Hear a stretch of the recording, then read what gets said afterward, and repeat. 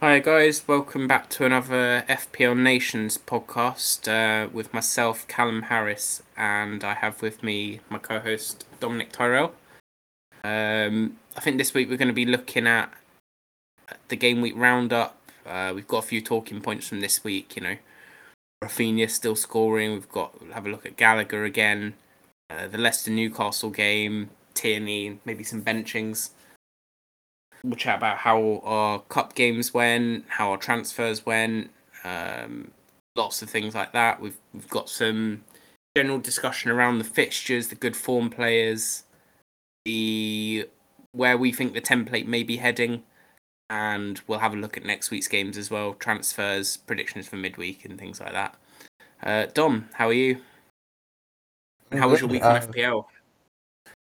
Yeah, I've had, I think, mm, probably my best week in FPL so far. Last week, it was aided by the fact that, well, one, I wasn't really affected by the COVID breakout that affected Tottenham players and, some other players. So that really saved me. And as a result, I also didn't need to take a hit. I had two free transfers going into the game week, and I made the wise decision of waiting until the final moment before making my transfers. The transfers themselves weren't actually that impressive, to be honest. One return. So my two transfers, if I can remember myself very quickly, were right. So Jimenez to Dennis, which was immediate because Jimenez was sent off and Dennis scored. So that was immediate success. But the other one wasn't that great in Bowen, from Jota to Bowen, even though Bowen ended up outscoring Jota by like 2 points. Bowen himself didn't get a return, he just got a clean sheet point. But I'm not too mad about that. Bowen is a long term buy because of West Ham's fixtures, so I'm looking to the future with him. Outside of that, as I said, I had a great week. I think I jumped nearly 90k places for my Green Arrow, and I'm Wow. finally into the top 100k. I've been aiming for that since the beginning of the season. I finally hit it. Yes. Um, I think I'm 90, around 94k right now. Um, so I'm aiming to just continue upwards. I'm trying my best to keep the momentum forward. One of the things that I will say going forward though is that, you know, what saved me is something that I learned, and I learned that very quickly. Is the fact that I held on to my transfers. I ensured that I didn't fall into the trap again, because I fell into it last time by buying Brentford's keeper, Raya, very early in the game week. That was the game week that Norwich collected seven, and I owned Krul. So I immediately wanted to sell him. Like as the Chelsea game was going on, I sold Krul. I didn't even wait for the game week to finish, and I bought in Raya. And then a few days after, I heard that he was out for an extended period of time. I couldn't believe my luck. So I had to spend points to buy McCarthy in a week that I otherwise would not have needed to spend any points. Um, so I learned from that, and that saved me this week, So I'm definitely going to use that as my advice going forward.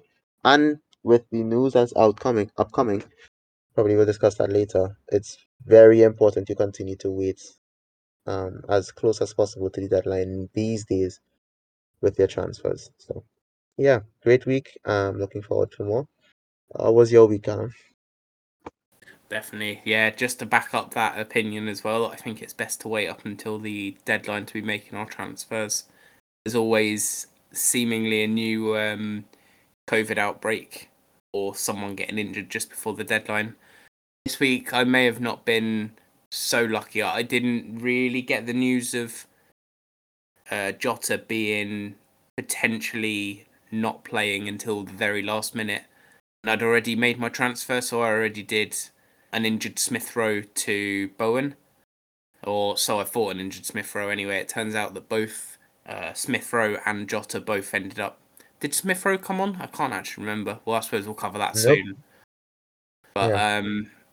yeah, Jota ended up coming on for 1 point, but luckily I had a strong enough bench that I could just bench him. Like we said, we were in quite a privileged position last week because we didn't have any Tottenham players. We didn't have any. Well, I had Ivan Toney, but I was planning on taking him out anyway at some point. Um, None of us had any Brighton players, so we could really spend our transfers looking forward and not taking hits instead of putting out fires. And I think for your week that really showed because, like you said, you got 87 points, 90k green arrow into the top 100k from about just under 200k. So you literally halved your rank, Mhm. and that's the power that other people taking hits and you being ahead of the game, i.e., you had a transfer to spare to go to Dennis rather than say putting out a fire with Regulon that you would have to do a defender swap for or something like that. Yeah. So yeah, no, I fully agree with that point. My game week I thought was going to go really well when I started the week. So obviously the first game with Watford, Dennis scored, and I thought, great, this is going to be a brilliant week. I've got 9 points from Dennis. I didn't take a hit. I made 2 transfers. I'm ahead of the curve, and then it kind of just went sour. A lot of the players that I don't own returned. So it was obviously Rudiger, Ronaldo, Gallagher, and Bumo, sorry, Rafinha, all returned, and they're highly owned players that, in my opinion, possibly shouldn't have returned so high. Obviously, Rudiger was, he's a good player, and he's obviously getting himself into those positions, but realistically, he shouldn't be getting 2 assists for being brought down in a penalty area, and you'll take them all day long because you've got him in your team. But for Yep. me, that's a little bit frustrating. A lot of people getting Rafinha and Mbumo points from their bench, and Mbumo scoring a 94th minute penalty, Rafinha getting a goal against Chelsea. All of those I felt were probably slightly unfortunate for me. They obviously knocked a lot of points off my rank. And then Ronaldo as well. In fact, all the ones that all the points I seem to lose to this week all came from penalties. But yeah, Ronaldo got his penalty as well, and I do want him in because he's the only one out of those lot with really good fixtures going forward. But yeah, obviously I had Alexander-Arnold and Cancelo returning, Ramsdale getting 11 points. Bernardo again, I think he got an assist. Salah Yeah, obviously 50-70. got a return. Dennis played very well, got a return. But then I had James on 0, Bowen on 3, Benteke on 1, Wilson on 2, Gundogan on 1. It was a bit, yeah. It was very average. I didn't really lose that many places, but given how I started the week, I took a 6k red arrow. I went from 33k to 39k. I really thought at the start of the week when Dennis scored and everyone had taken 2.5 points worth of hits that I might be getting some sort of green arrow this week. But it wasn't to be, and my team going forward is still looking good. So I'm still happy with my team as it looks, but we'll see how it goes. Shall we quickly run through the predictions that we made at the end of the last week? Yes, and I forgot to ask you about them during the week. Yeah. Yeah, that'd be cool. Definitely. So I noticed at one point I had one of them spot on, which was the Man City Wolves game. I think I got that one spot on. But Yeah, I got that one wrong. so if you could read out the scoreline maybe, and I'll tell you what we predicted, and we'll see who comes away with the most points at the end. So the first game to be played was, I think, Brentford-Watford. What was the score from that one? Brentford, Watford, and the 2-1 to Brentford with the 94th minute penalty. Yes, it did, didn't it? And we both predicted a Watford win as well. Yep. Well, that was unfortunate because Brentford scored 2 in overtime, didn't they? Injury time, sorry.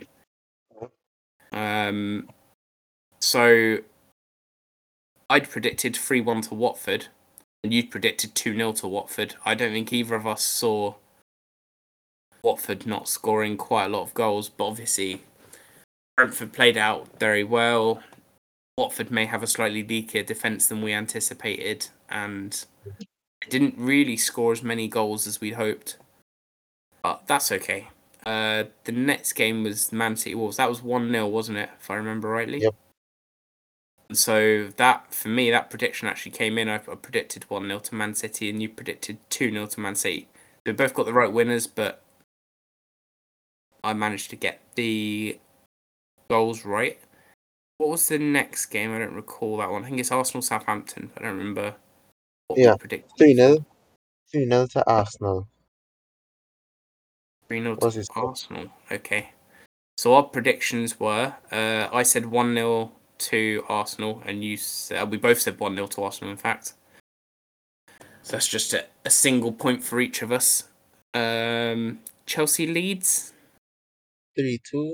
Now it's the game of how many? 2 penalties? 3 penalties? Yeah, the game of penalties. So I'd predicted 3-0 to Leeds, and you predicted 2-0 to Leeds. Sorry, To 3-0 Chelsea, to yeah. Chelsea and 2-0 to Chelsea. Sorry, yeah. Um, the next game after that was Liverpool Aston Villa. Yeah, 1-0 to Um, Liverpool. that was 1-0 to Liverpool, wasn't it? I predicted 2-1 to Liverpool, so I get the goal difference point for that one. And I think you predicted 3-1 to Liverpool. So still the correct result.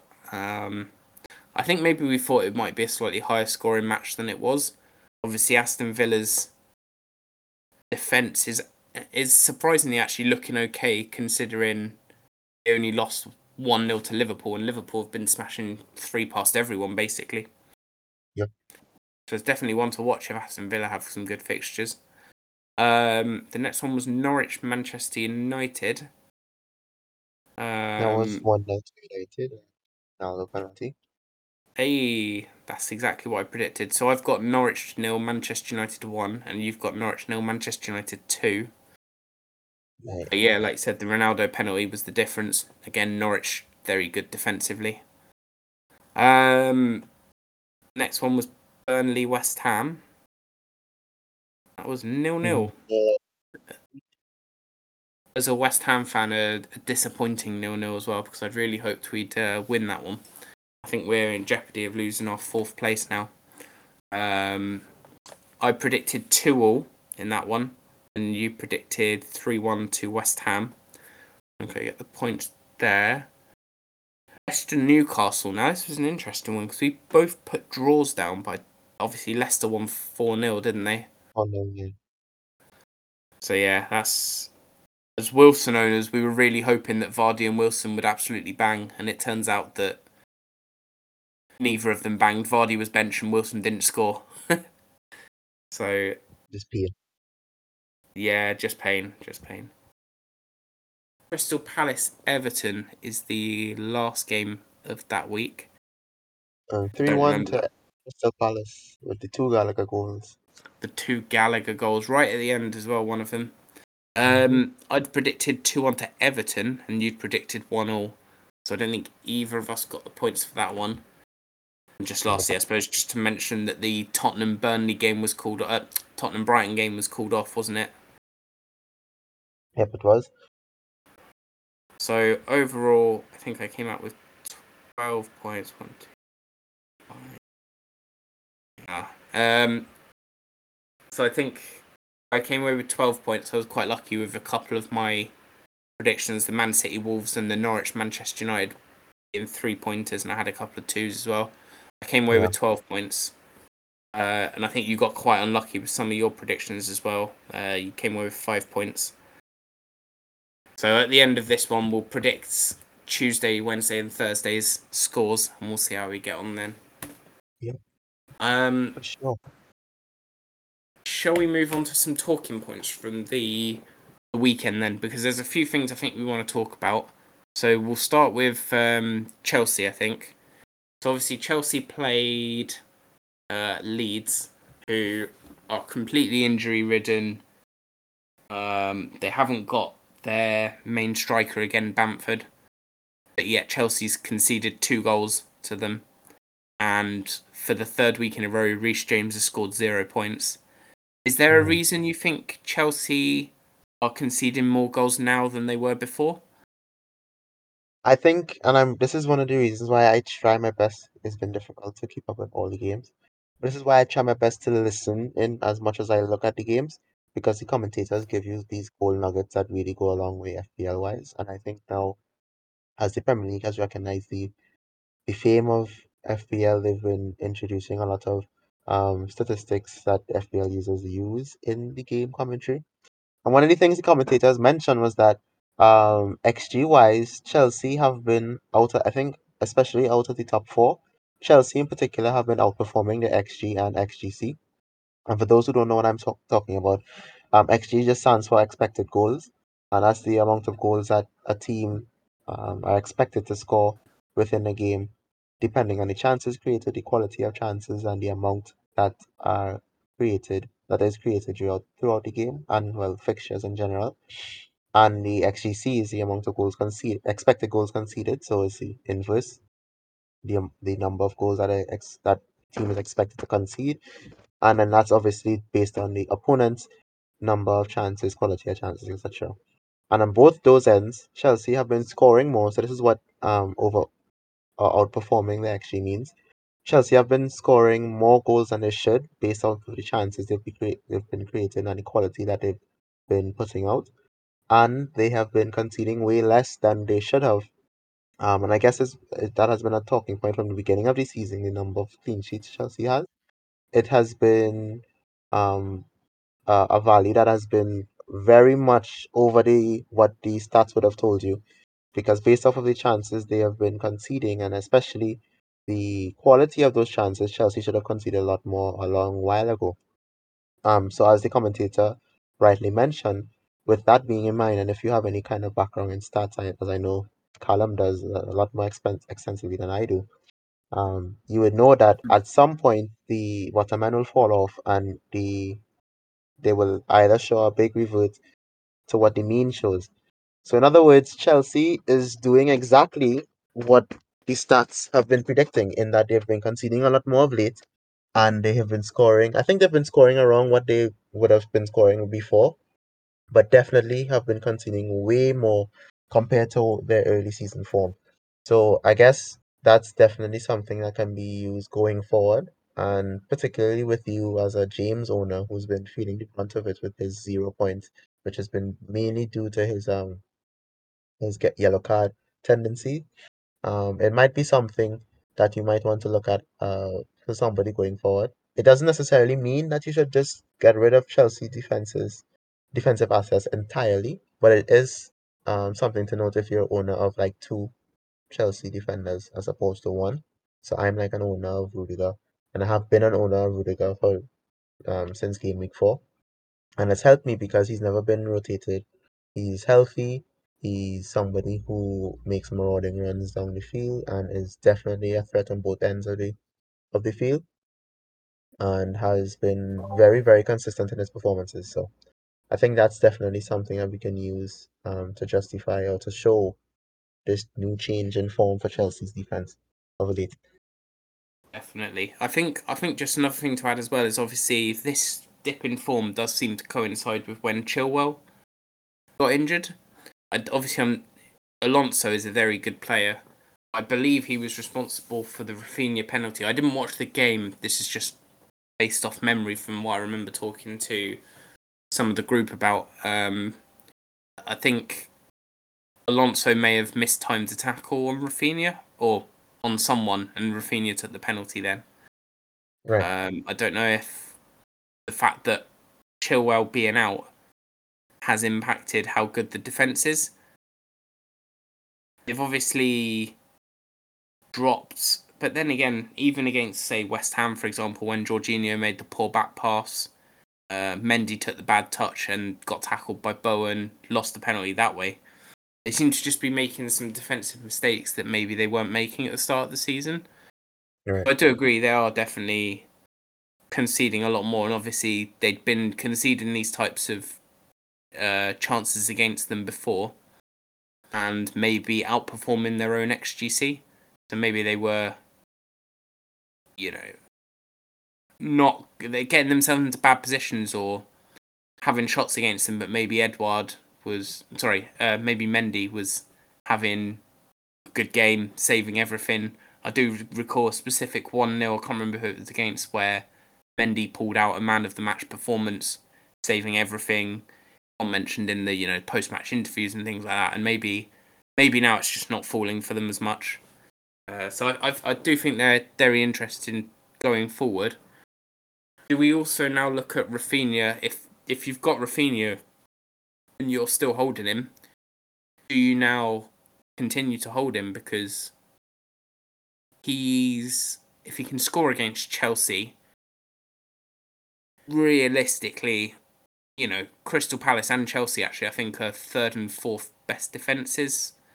Maybe you could put Brighton in there as well at the moment, but if he can score, they were both penalties, but if they're getting themselves into penalty positions, then Rafinha will continue to return.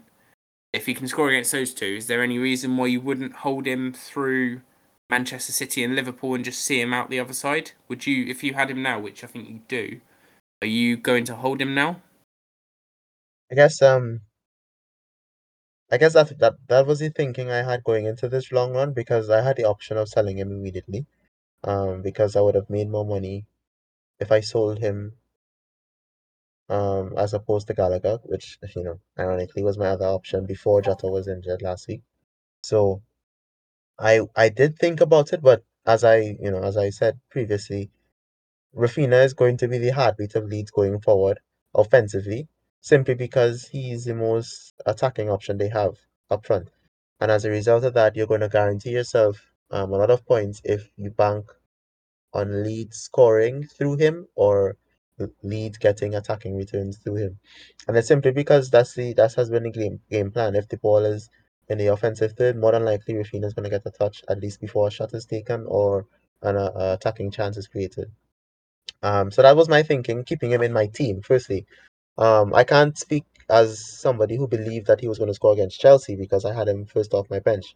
But that was the main reason why he was first off my bench, and at second, come to somebody like Livermento, who is also in a shout of points as well. And that was simply because I believed that if Leeds were going to get anything out of the game, it would have been through Rafinha. And for the majority of the match, it was. At one point, they were level pegging with Chelsea for a while before Chelsea went returned, and you know how that game went back and forth. But Rafinha was really instrumental no matter what Leeds did for the entirety of the game, really. And I felt that that was the reason why I kept him there. And also, I planned ahead a little bit because I really did want Smith Rowe to play. I'm not gonna lie, which is why I played him instead of Rafinha. Even though he was yellow flag, I saw that Arteta was still 50-50 with Smith Rowe. So it seemed as if they wanted him to play once he stated that he was ready to. But clearly, he wasn't fully match fit to start the game. I just wanted him to go against a Southampton team that are known to concede a lot. But I also know that if he doesn't play the game at all, that's the other reason why Rafinha was first off my bench. Because again, as a midfielder, he's going to be an attacking force, and there may be points off my bench, and that really worked for me this game. This game. So moving forward, I don't see myself starting him against Man City, to be very honest with you. Because again, it has been two penalty goals he scored.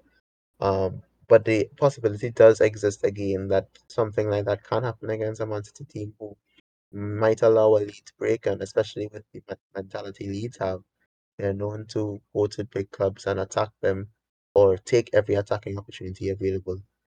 Even if they're depleted attackingly and defensively, I don't see why not with regards to Leeds and attacking City.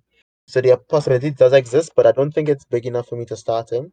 For those who still own him, I would probably tell you what I'm telling myself right now, in that if you're going to play him, then you are playing the most attacking option in Leeds starting 11 right now. So there is solace in that, and he has returned in the last two games with goals that have returned 8 points and 7 points, I believe. So you would be in with a shout of a good amount of points if he does return. But don't expect that it's going to be something that continues against teams that have proper defenses. Because outside of the penalties, he really has not.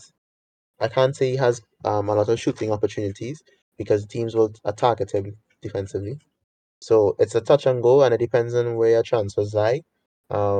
If you have a strong 11, field that 11 and bench Rafinha would be my real recommendation. But if you plan on starting him, then I don't see you aren't completely in the wrong if you feel as if you can start him with the hope of getting a return.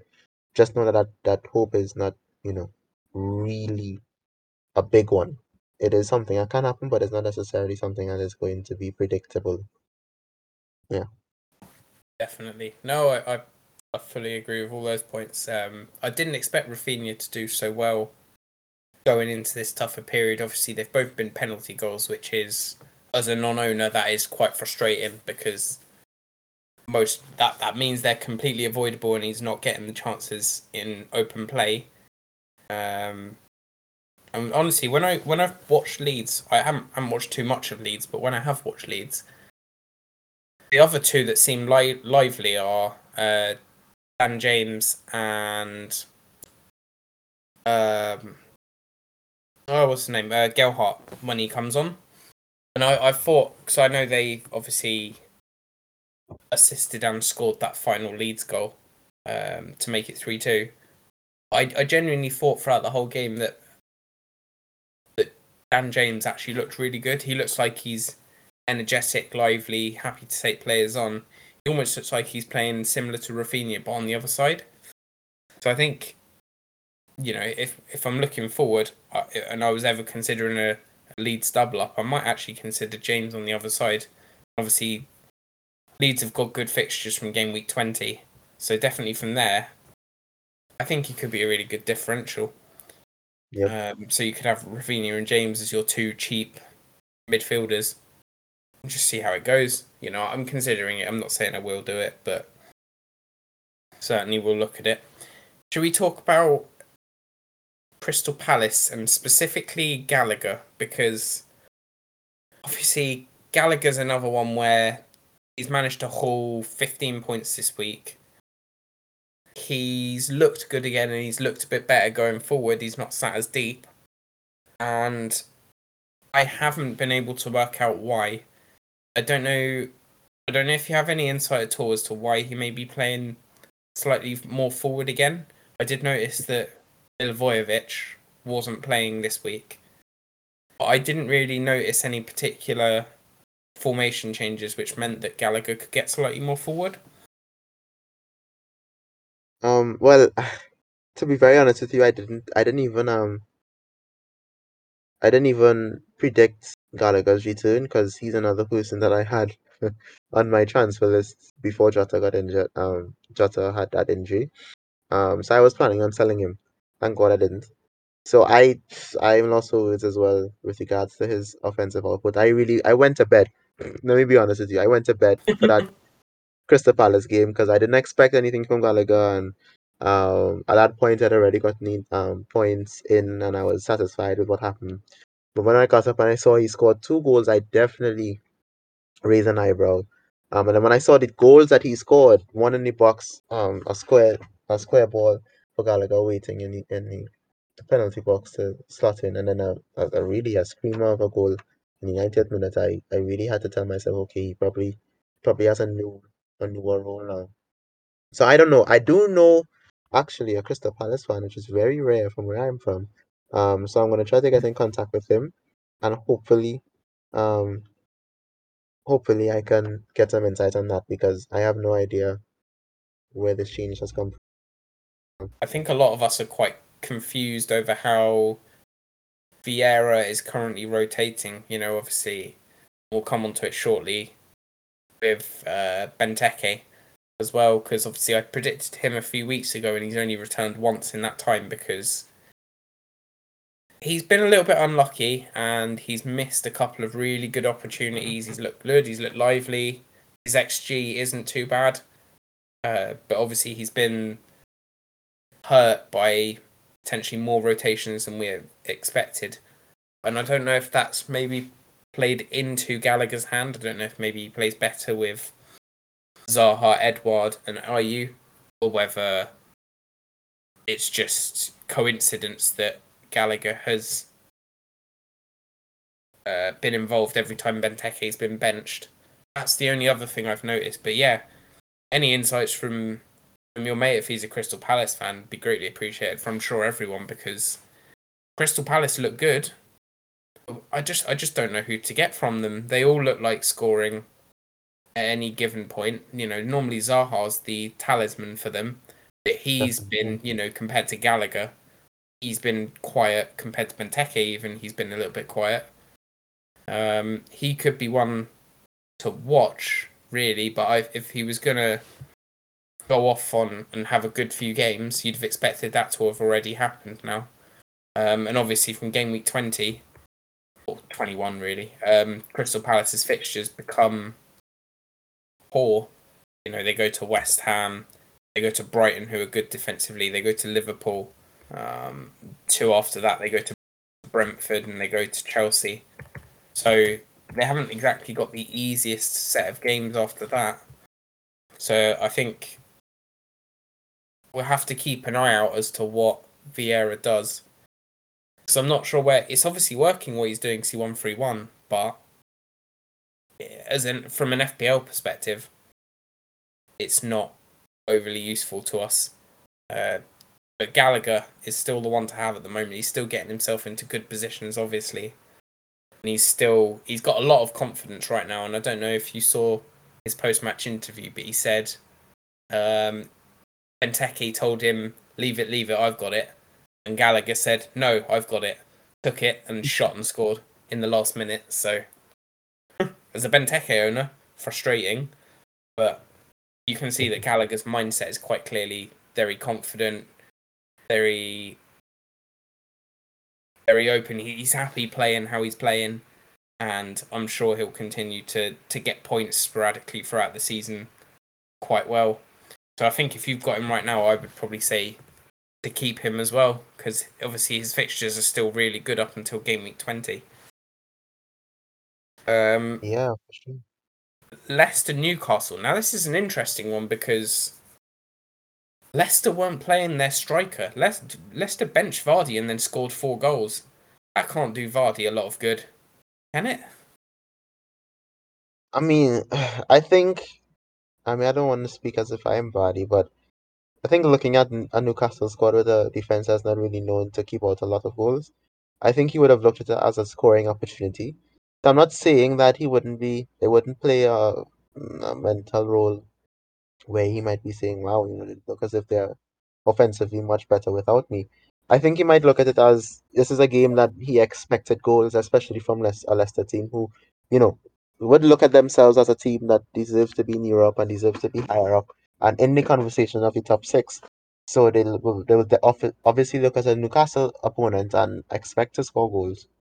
Um, so I think he would have expected goals, but I mean the manner in which they scored and then the concept the not the consecutive, but the way in which went about getting them. I mean, Madison's confidence now seems through the roof, which as a Vardy owner sucks because it's coming at the point where Vardy's being rotated, and you would love a confident Madison to be behind a Vardy who would just need one opportunity to score a goal.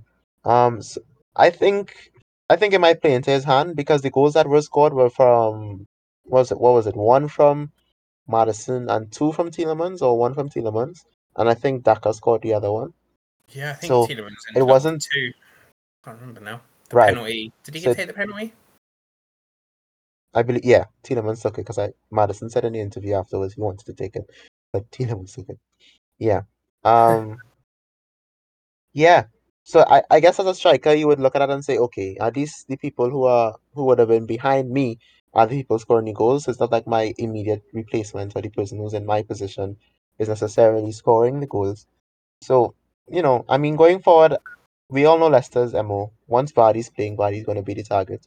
Vardy's going to be the focal point, and the way in which they move offensively. So I don't think it will do him too much of a harm to see that. I think it does make him hungrier. And I think it now guarantees that when he plays against a team like Tottenham, he will look to make a statement. So I guess as somebody who might be holding on to him for another week, I am not too mad at it at all. Definitely. I think, yeah, obviously Newcastle have had the weakest defence this season now. I think, obviously, where Norwich have improved under Dean Smith, Newcastle have become the what's the term?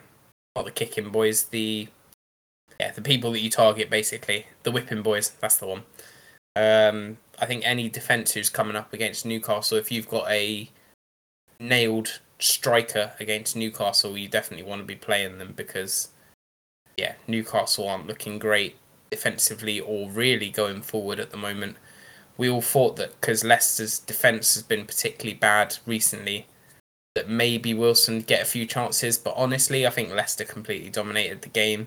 They looked back to their normal self, really. Maddison's one that we'd spoken about a bit on a previous podcast because I said I was going to bring him in on my wild card, or I was considering bringing him in on my wild card. And I'm not surprised to see him kick on, but his fixtures coming up now are quite poor. So I think even now I wouldn't be looking to get him in. I'd be looking to just wait until their fixtures get a bit better again.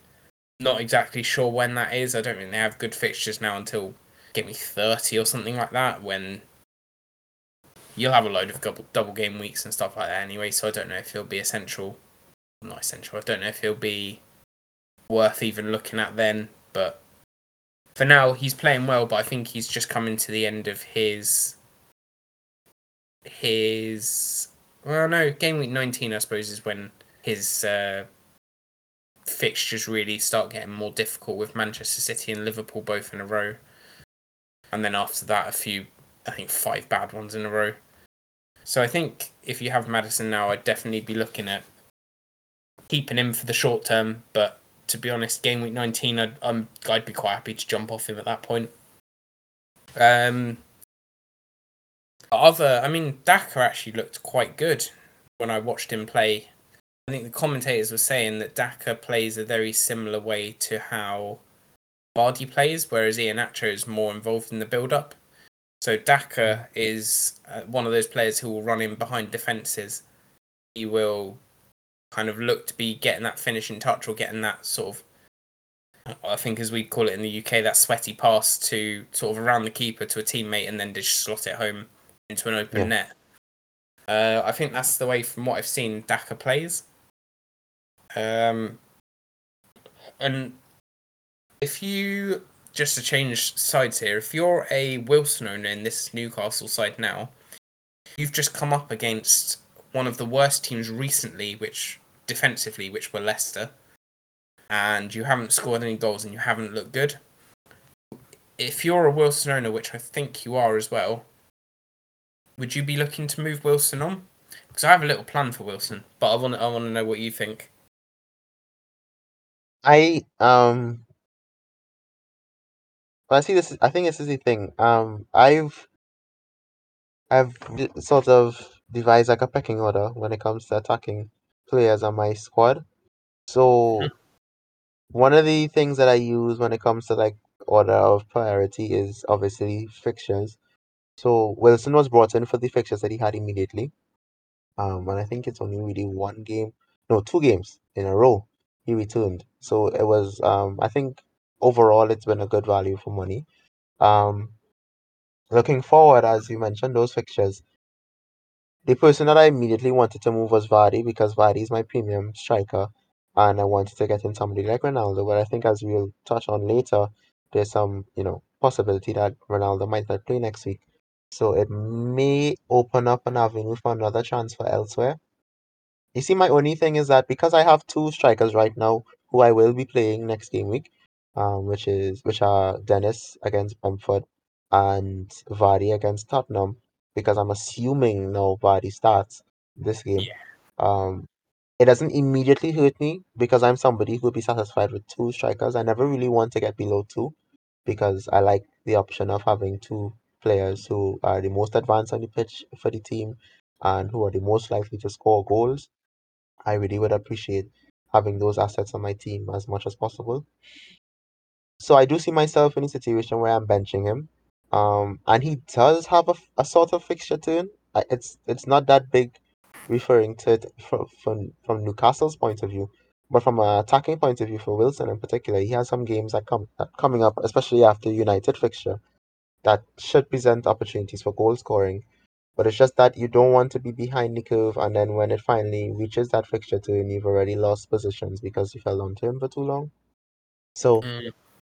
immediately, I'm not looking to bench him at least for the next game week. That's the first thing because I have an immediate transfer in my midfield that I would like to make. Um, and that was the transfer I had already planned if Ronaldo's transfer wouldn't go through for any reason. So it wasn't as if I had him on my transfer block originally. But moving forward, I'll definitely see what presents itself. And then that's the other issue is that outside of really Ronaldo, who I can only get through Vardy, there's not really many options in his price range. So outside of probably a Jimenez who is playing for a Wolves team that is not known for scoring many goals, you have Benteke who's a rotational risk. Um, and probably the other option you can look at is Watkins for Wilson. But I mean Yeah, Watkins is playing for a team um that are still figuring themselves out under Gerrard, who have sorted out their defensive problems it seems, but haven't been returning offensively to convince me to pay to bring in somebody like Watkins for a long run, especially since what Aston Villa themselves, the results haven't been that convincing of late anyway. Um, so I guess outside of that, there isn't really much I can go to, which is probably the other reason why I haven't looked to sell him as yet. So that's where I am right now. oh, that's definitely fair. I fully agree with that. For me, I'm probably looking at selling Wilson right now. Although I'm thinking of going to Josh King from Watford. Watford's fixtures for me are still very good going forward. I think I'll be looking at bringing Josh King in. Watkins is definitely a good shout, and to be honest, if I get rid of Benteke at any point, if he, loses his place or doesn't get as many minutes or returns as I'd like, then I would definitely consider doing Dennis, King, and Watkins as my three strikers. I'd really Okay. love Ronaldo, but at the moment he just seems unachievable. So at least if I can get Watkins in or something like that, Watkins, King, Dennis, it's a cheap forward line. I can focus on my midfield. I can focus on my defence, and you know they're cheap. They return every now and then. The strikers aren't the ones to go for this season anyway, so I'd be quite happy with them. And at least I know if Watford score, then it's more than likely going to come through one or both of my players.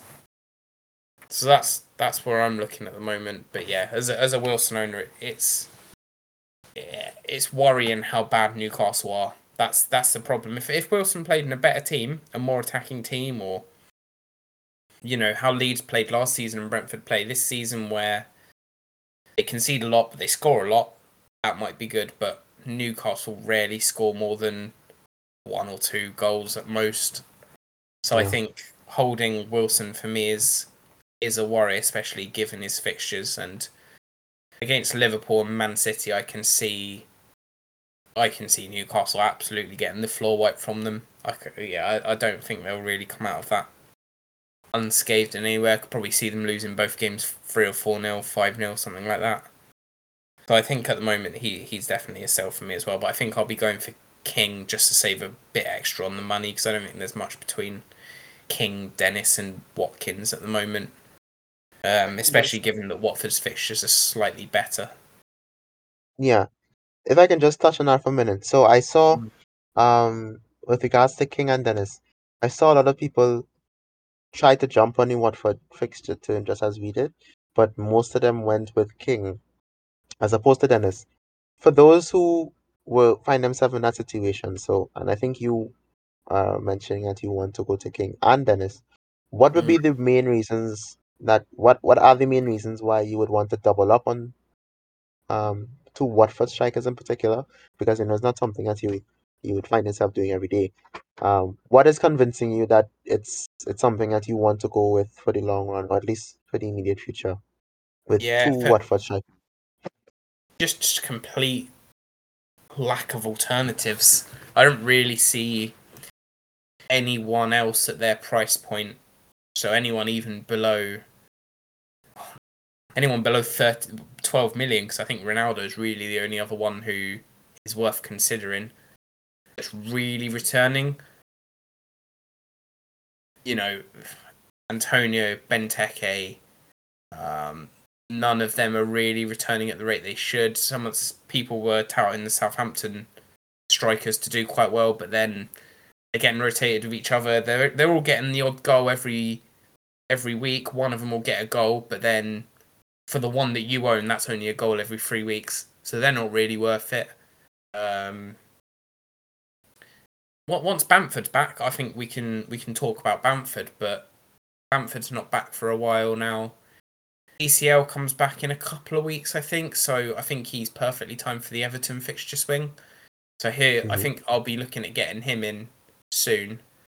But for now, there's literally just a lack of alternatives. And Watford's attack isn't that bad, especially under Ranieri. Watford's attack has actually been decent. They're not good. They're not good in attack, but they are currently sitting in 15th, and they haven't exactly been with Ranieri for that long. So I think they were probably slightly worse when Ranieri took over.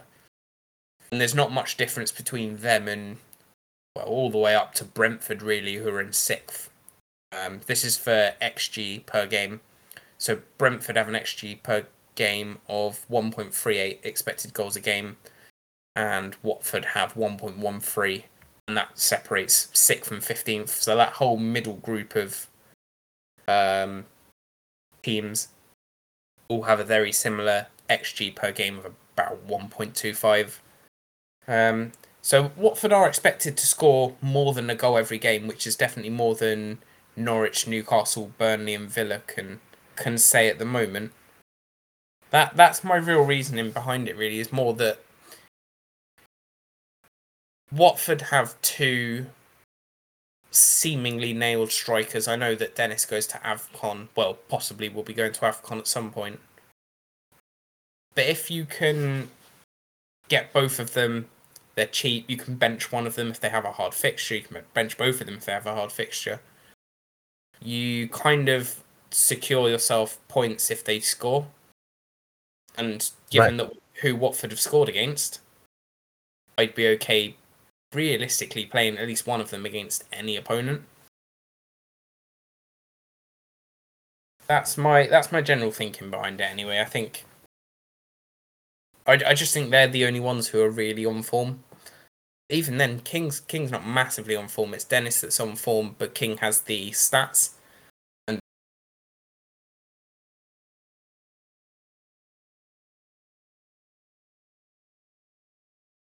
like you said earlier, Dennis is didn't we? King and Dennis, we were saying, is getting himself in good positions, but it's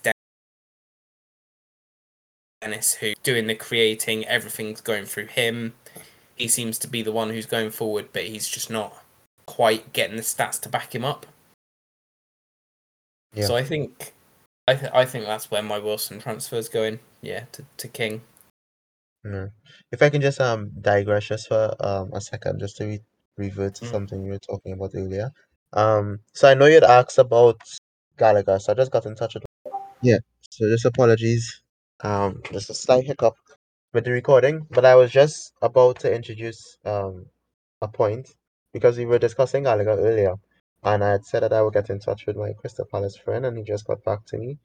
He told me that one of the main reasons why Gallagher has been in such attacking form of late, especially with his positioning, is as a result of Vieira's utilization of him. So what he said was that since Vieira has come in, he's been using Gallagher as the main attacking midfielder, so that we're less reliant on the likes of Zaha to do everything for us attacking wise. Almost everything in attack is going through Gallagher, so at some point, his energy is going to be key in the high press that Vieira likes to use. And then I asked him if this is something that he sees happening for the rest of the season. He said definitely it's going to be like this till the end of the season. So at least from the insider that we have from Crystal Palace, he's kind of telling us that he wouldn't be surprised if Gallagher continues to remain in these attacking positions on the line. So at least for the fixture run that he has coming up, which I know he has a couple of great fixtures coming up, I wouldn't It wouldn't be a bad thought to keep him for that run, especially now with that performance he's put in. I guess confidence wise, as Callum mentioned earlier, gonna be through the roof. I won't be surprised if he comes away with at least another double-digit return at some point. Definitely. No, I fully agree. I think he's a good option going forward anyway. And he's cheap as well. He's only 6 million or so, so easy to fit into your squad. You can downgrade him from anyone. So yeah, Exactly. I don't see a problem with keeping Gallagher, especially for the fixtures at the moment. If you do have him, maybe when the fixtures get harder, you might question it. But Crystal Palace has been good enough to compete with the big boys, and we've seen that really. We've been unlucky with a couple of their losses recently, but they have looked good. So yeah, I see no reason as to why you wouldn't keep Gallagher if you had him, and especially that's good confirmation that he thinks that they're going to keep playing the way they're playing now, rather than him sitting deeper, Milivojevic being next to him having to do a bit more defensive work. It's good to see that he's hopefully going to go forward a bit more. Yep. So there was another player who I just wanted to mention briefly, which was Tierney. I think we mentioned a couple of weeks ago on the podcast that if Tierney can be an outlet, then Arsenal are going to look better going forward. And obviously this week, Tierney got, I think, 1 or 2 assists. I think it's 1. And he got a clean sheet as well. He got a couple of bonus points. I think he ended up with about 12 or 14 points, didn't he? Yeah, he did. He did. So I think he could be one to look at going forward. The problem is he going to stay fit? Is he definitely nailed when he is fit? And are his fixtures good enough? So just to go over Arsenal's fixtures briefly, if I can get them up for a second. Arsenal's next few fixtures are West Ham, Leeds, Norwich, Wolves, Man City, Tottenham, Burnley, and then Wolves again. I don't know if that's a perfect fixture run for him. I suppose you could always get him in, bench him against the likes of. Well, then again, maybe it's not a good run for him, because even now West Ham score against most people. Leeds seem to be scoring against most people. Norwich look good under Dean Smith now. Wolves are playing well defensively, so may not get the attacking returns. Man City, Tottenham. It's not the perfect fixture run for him, but certainly his form would suggest that he's definitely one to watch going forward. But I just wanted to raise him as a point, really, because he's back, he's looking good, and I think a lot of people have said that if he can have a sustained period of attacking play, he just makes Arsenal so much better in an attacking sense. He just adds so much to their wing play that I think he's worth mentioning and considering going forward if he remains nailed. Have you managed to watch any Arsenal games, or is that not really a team you've followed too much? I didn't get to follow them of this week in particular, but he was somebody that I owned previously, which I kind of I'm looking at it now and I'm like, wow, because I had him a few weeks ago, and obviously he got injured. The main reason why I sold him, but that was the reason why I brought him in originally. Also, obviously, often he can get you a clean sheet, but he's also one of the most attacking wing backs that Arsenal have, and definitely one of his roles is to get on the outside and make an attacking run, usually to cross. So his main mode of attacking returns would be a system of crosses and those balls in behind defense, especially when he makes that overlapping run. So yeah, and I'm glad you mentioned him because he's definitely somebody I might revert to now that um I'm in a position where my team is shaping up to be something I can roll with for a long run. I'm liking how the direction is going. So definitely I might be looking to move somebody like a Livermento to Tierney because I think their price range is very close, and I have enough money in the bank where I don't need to really worry about price raises right now. So definitely, probably Livermento to Tierney might be an option. For me personally, and yeah, I think for his price, definitely, I think he's 4.9 if I'm not mistaken right now. He's definitely somebody who I think is worth bringing into your team if you want looking for somebody who's going to get you some sort of attacking returns that could supplement a clean sheet return, but he's not somebody who I would bank on. That's probably the only thing. I think in that regard, it's definitely reflective of his price because he's not somebody like Maurice James or Rudiger who's paying for a defensive juggernaut like Chelsea or Diaz and Cancelo for City, where you can almost guarantee that if they don't return attacking wise, they will get you defensive points like Trent and Cancelo and Diaz last week, where they all Mm. didn't get any attacking returns, but Trent got a clean sheet and bonus points. Diaz and Cancelo both got clean sheets, and Cancelo got bonus points as well. So it's not as nailed as those players, but he's definitely somebody who can come in with double digit returns like what he did last game week. And for his price, I think it's worth that risk. But he's definitely not somebody who's going to be um if he had three defenders, he probably would be the fourth that you'd start. So that's the only thing with him. But I owned him before, and I don't see a reason why I wouldn't buy him again, especially replacing somebody like Livramento who's playing for Southampton that's been conceding a lot of it. So yeah, Definitely. No, I fully agree. I think, yeah, he just looks a really good player going forward more than anything. And Arsenal's fixtures aren't massively good.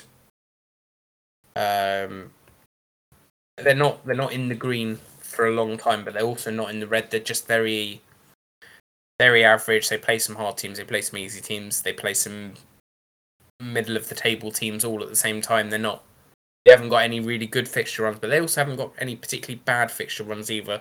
So I yeah, think if he continues carrying on his form, he's definitely someone where you bring him in and just leave him. You don't kind of take him out. You know he's going to get blanked some week, and you know he's going to smash it some other weeks.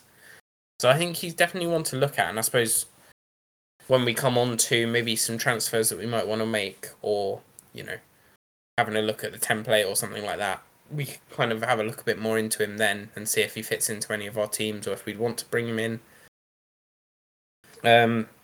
Just to kind of round the game week off then, obviously there were a couple of, I know we've touched on it briefly, but there were a couple of benchings which,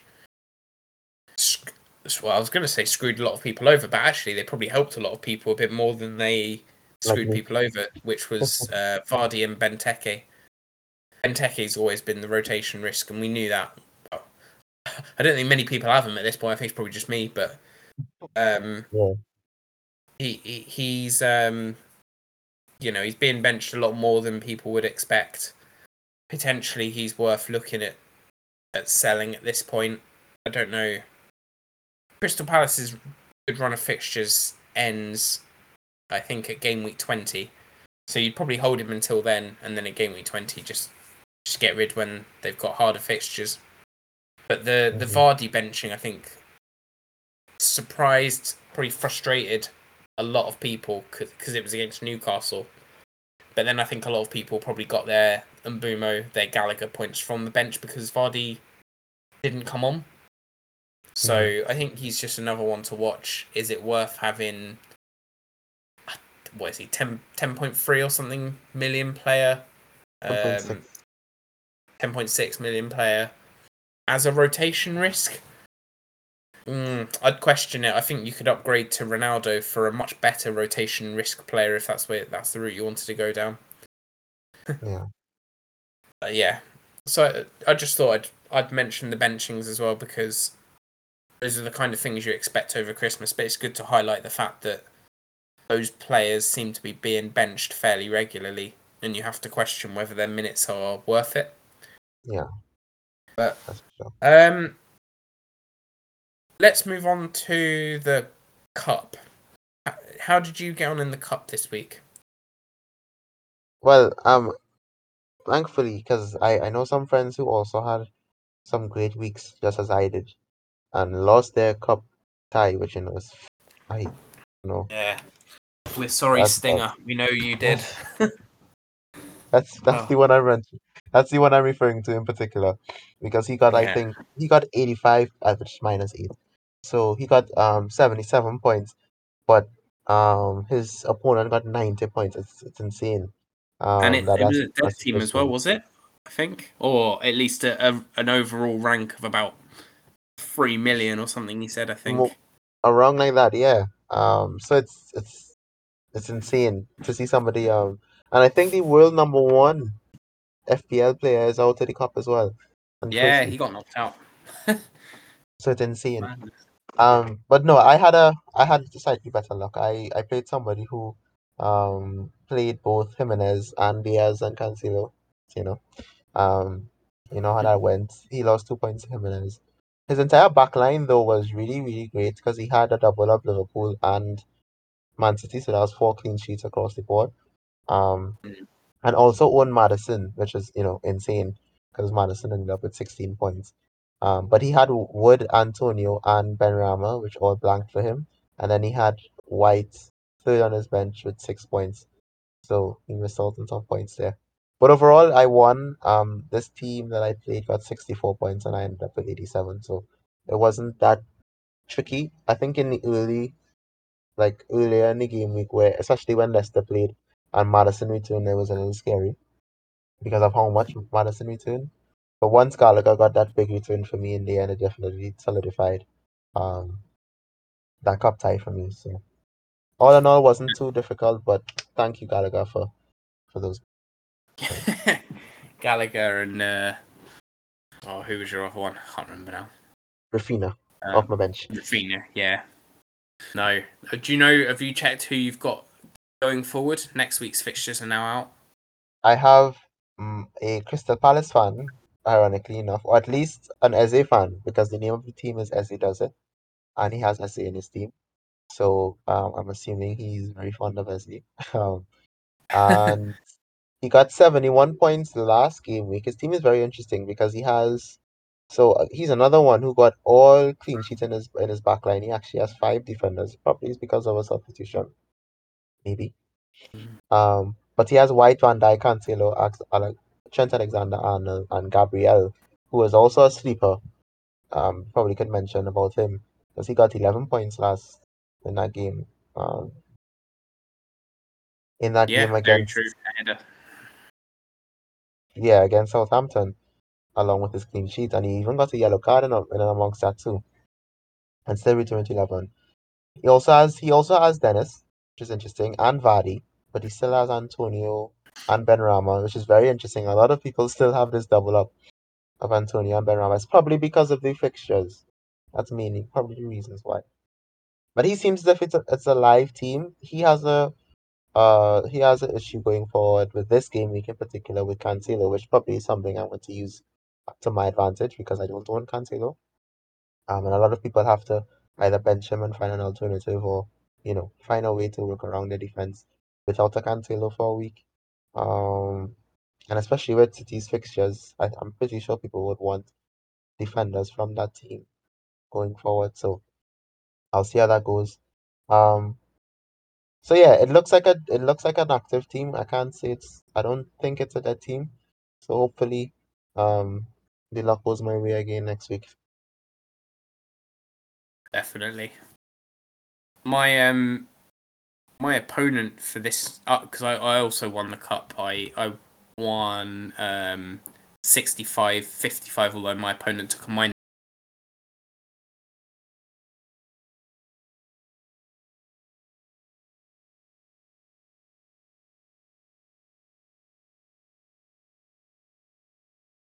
eight.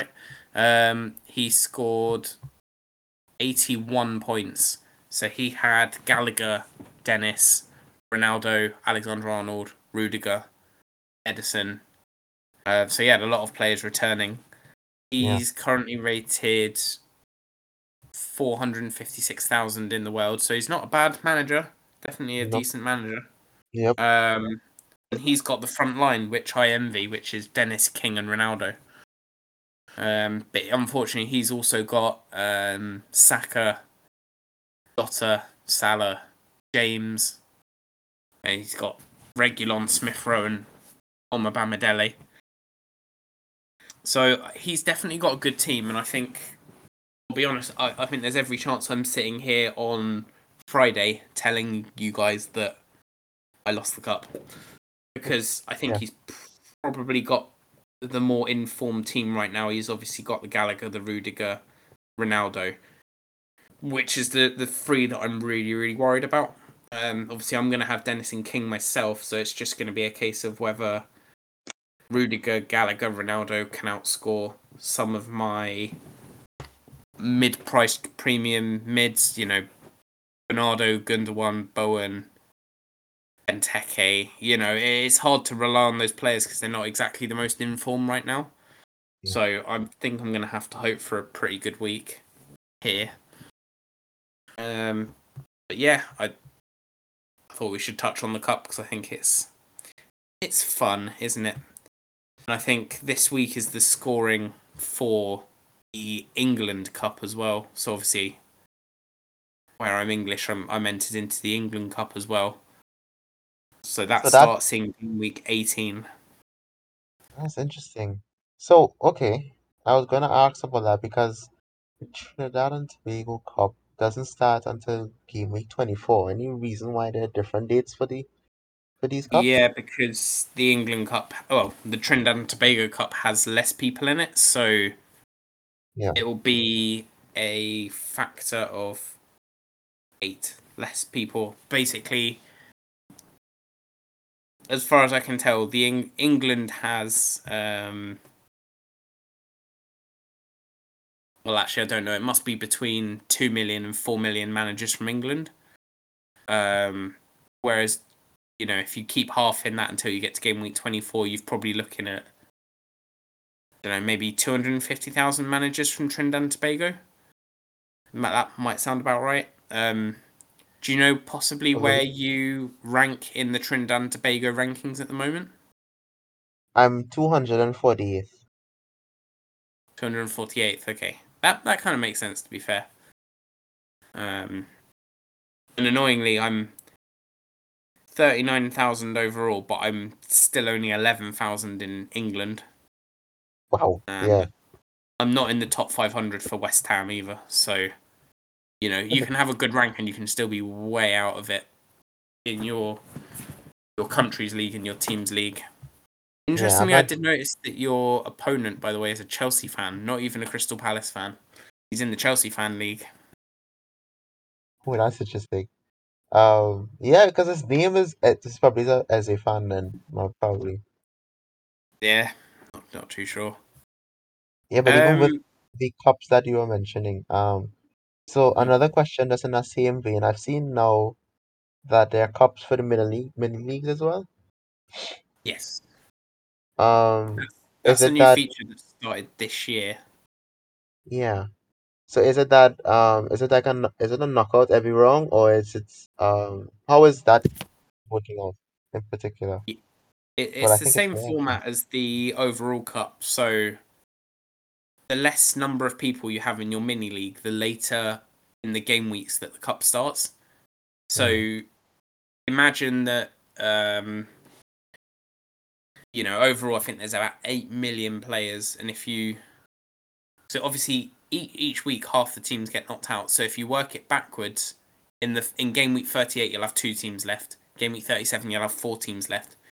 So you can work that all the way back up to I think 8,100,000 ish, and that's game week 16, sorry, which is this week just gone. And so if your mini league, keep dividing that number by 2 until you get to where your mini league is, and that's the game week that your mini league will start in. right. But the administrator of each mini league has the option to create the cup. They don't choose the starting game week. All you do is say in the settings, you say, I want a cup for this week. Oh, sorry, I want a cup for this mini league. Save, and then the cup will automatically start in the correct game week. But you've got to do Mm. it soon, otherwise you'll probably miss the start of your mini league's game week. Okay, But is yeah, that something I that I could think be? it's a fun little thing to do. Anyway, I think it's an enjoyable little thing because they've only ever had the overall cup, and now I'm entered in 6 different cups, and I actually have a chance of winning some of them. So, Is there what were you going option? to say? Sorry? Is that option available for the administrators to create the cup or currently, or is that something they had to have done from the beginning? No, it's there currently. Yeah. So if you just go into settings now and click can't remember what the exact wording is, but it's something along the lines of create League Cup, I think it says. Right. And then it gives you the option and you just press save. And off you go. I'm just trying to do it now quickly. I can't. Yeah, I can't find it right this second, but when you administer your league, you'll be able to see it. There are a few mini leagues that we could probably do that. Okay, that's cool. Yeah. So I just want to briefly touch on the template and kind of, because there's a few rules that I've noticed since the Christmas period has started, and I feel like this rule kind of applies to all seasons that I've played, but I've never really thought about it before. So I was Right. just going to mention the fact that the template now seems to have changed given the midweek fixtures, and it makes more sense. And I think before the midweek fixtures started, we did touch on it as well, but there are a lot more kind of goals being scored against the big teams now that they're rotating. Yeah. Compared to the starting game weeks. So I think for sure in game week number 1, there's always a lot of goals. There's 3 weeks of the season where there's a lot of goals always. Game week 1, game week 38, and Boxing Day. So those 3 fixtures you want to play all your strikers on, definitely. Thank you for that So too. no, I'm that's definitely okay. gonna use that. Definitely gonna use that. They're in general the highest scoring matches of the season. I think game week 38 is the highest scoring one, but I don't think there's much difference between 138. I think Boxing Day is just below that. I just wanted to touch on the fact that between game weeks 2 and the Saturday game of the first period of midweek games, so this year it was game week 14 that was the Saturday before the midweek fixture started. You're better off going with players who are at their price because they're not necessarily so nailed. So we see the likes of Cancelo, James, Chilwell, all doing really well because they're undervalued, because they're valued because the way they are, because in the previous season they only got a certain number of minutes, or they don't return quite as highly during the midweek games because they get rested more. You know, they pick up injuries, they concede more goals. So during that game week 2 to game week 13 period, you've got defenders who are keeping far more clean sheets on average than what you'd expect. So those are the times you want to be targeting those really attacking wing backs, I think. And it makes sense because you've got a whole week between games. Most of the time, if you have a cup in the midweek, the second team are playing, or you know, West Ham's case in the Europa League, they played their entire under-23 team in there. The first team will get a rest, and when midweek fixtures start, you find that they're rotating the first team in game weeks that we're trying to compete in fantasy. So you'll get, let's say, game week 15 was midweek, and we found that a lot of players were rotated, which is kind of what everyone expected anyway. But that's the time when you then move from your rotation risk wing backs to your solid defenders, your cheap solid defenders who are having good fixture runs. So say, for example, we'll do James and Chilwell to Rudiger, for example. So obviously Rudiger is one of the only players who can play in his position.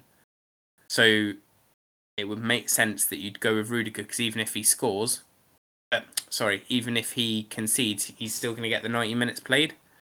Someone like, obviously at the moment, James and also probably are nailed, but you kind of, how do I explain it? So yeah, basically because Rudiger's a bit more nailed, he's more likely to get more returns through the rotation period, effectively. Right. Like it was just an observation I had really, because at the moment it seems like big at the back has now gone to big at the midfield. Striker's still not performing, which I think will change fairly soon. But big in the midfield seems to be the way to go, just because so many teams are rotating and lots of teams are coming into good fixture runs. So it's just something I noticed. But yeah, take it with a pinch of salt, I suppose. You can kind of go back and see it for yourself, maybe, and we'll see how it goes as well, because it's obviously a lot more rotation period to come, a lot more midweek games to come. Shall we move on to some players who have nice fixtures and good form? And I've picked one out here specifically, which we'll start on, and it's a Man City player just for you, Raheem Sterling. Have you been watching him recently, and how do you think he's been playing? I have. You see, this is the problem. Callum knows when to start. Just bring a Man City players and I'll go on for these. But no, it's been interesting because as somebody who's been following City throughout the last decade, you kind of notice trends when it comes to players who've been with us for probably more than 3, 4 years. And Sterling is one of those players who, for me, I've criticized a lot, I'm not gonna lie. But I've also noticed that he's somebody who, when he plays consistently, will get you returns. And that's the sad thing about me and my Man City players. Because look at Bernardo Silva, for example. Bernardo Silva has been this player, and it's really interesting to see the accolades he's getting now. But he's been this player since we acquired him. You know, the engine, the heart of the midfield, somebody who's going to run box to box, find himself in attacking positions just as well as he'll find himself in defensive positions. One of the best dribblers on the ball in the game right now, and definitely somebody who knows when to make the right decision. And it's just that because the opportunity presents itself where he's consistently playing, he has a much more defined role in that a lot more players who would have been playing in the roles that he has to serve in now are injured or now coming back from injury. He has a lot more freedom to do what he does, and what he does is almost everything. And that has been shown in his results on the pitch. The same goes with Sterling. I think my thing is that once Sterling sees that Pep is going to play him and play him consistently, he's going to return for Pep because Pep has found the system with which Sterling would produce the most, and that is a system that you get the ball to the byline as fast as possible and as quick as possible with the least amount of passes. Use Sterling's pace to get in and behind the defenders, and either use Sterling to finish or use Sterling to assist whoever's going to finish. And that has benefited him a lot within recent years because he not only has been able to provide a lot more goals, but score many now. And I think he just scored his 100th Premier League goal with that penalty against Wolves. And you don't score 100 Premier League goals unless you know what you're doing. And I think Pep has to take a lot of praise for that. But he also has to take some of the responsibility when it comes to his dip in form. And it's simply due to the fact that he wasn't playing. So I think this increase in form and the consistency with which he's scoring is as a result of him just playing once. One. Two is him starting, and three is him taking up those attacking positions that he is favorable in.